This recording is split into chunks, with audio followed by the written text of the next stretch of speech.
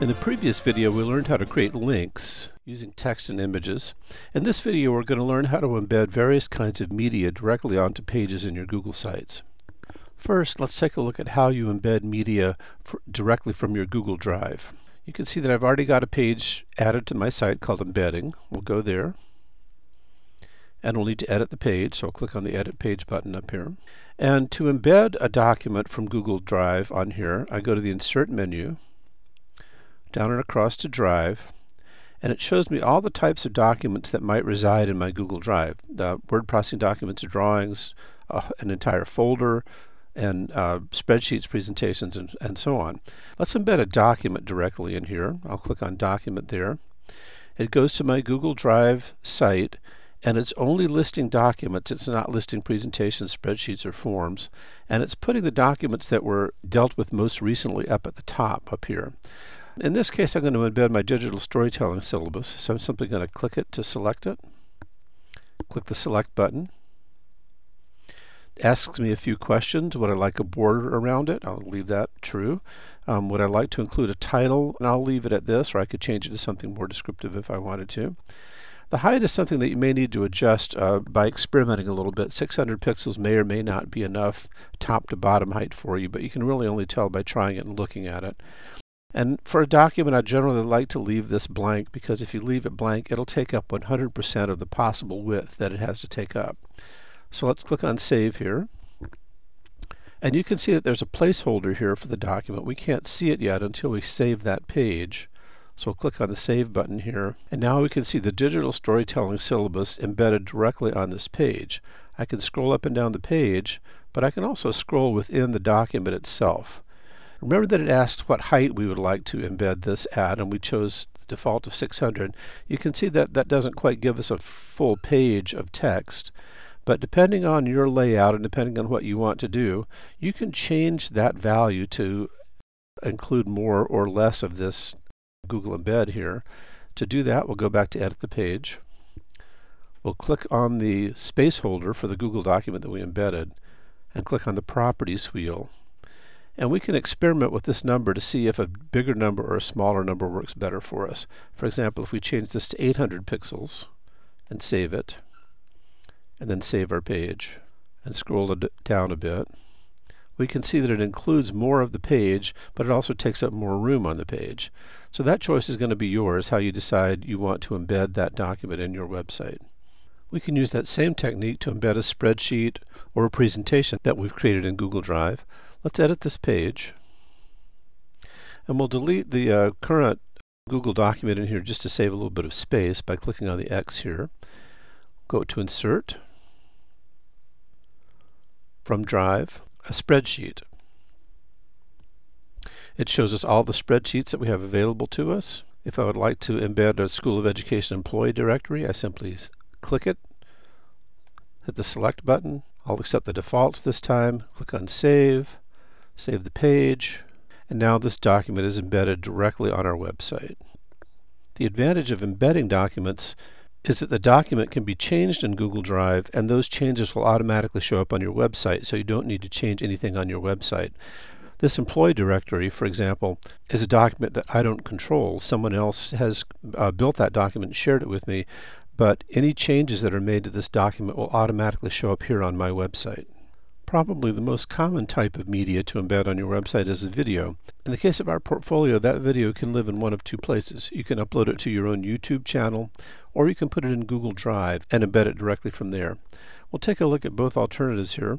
Again, we'll go to Edit the Page, and to save space, I'm going to delete these current gadgets that are on here. And I've got a video over here on YouTube that I would like to share. It's this Creating Twitter List video.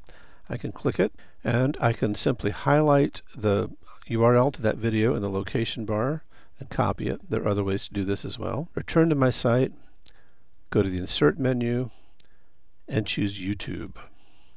All it needs to know is the URL of the video, so I'll simply paste that in. I can change the video size, and this, again, you may need to experiment with this to see what works best on your page. I'll choose this side here. I'll include a title, but instead of calling it YouTube video, I'll call it what it actually is. Alternately, you could simply decide not to include it. When that's done, click on the Save button, save the page, and the video will play directly on your website. A good way to filter out tweets. Another way to embed video is to upload a video file to your Google Drive first and then embed it from there. Let's see how that would look. We'll go to Edit the Page, back to the Insert menu, to Drive, and down to Video.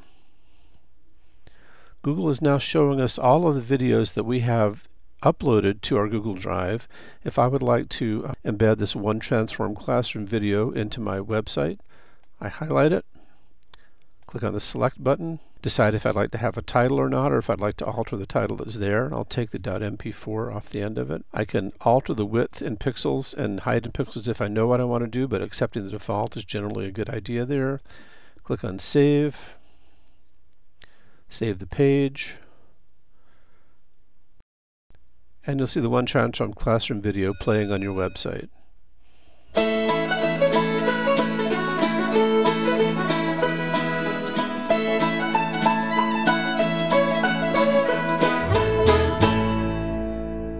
It's also possible to embed content from places other than your Google Drive, although sometimes it's a trick to find the right embed code.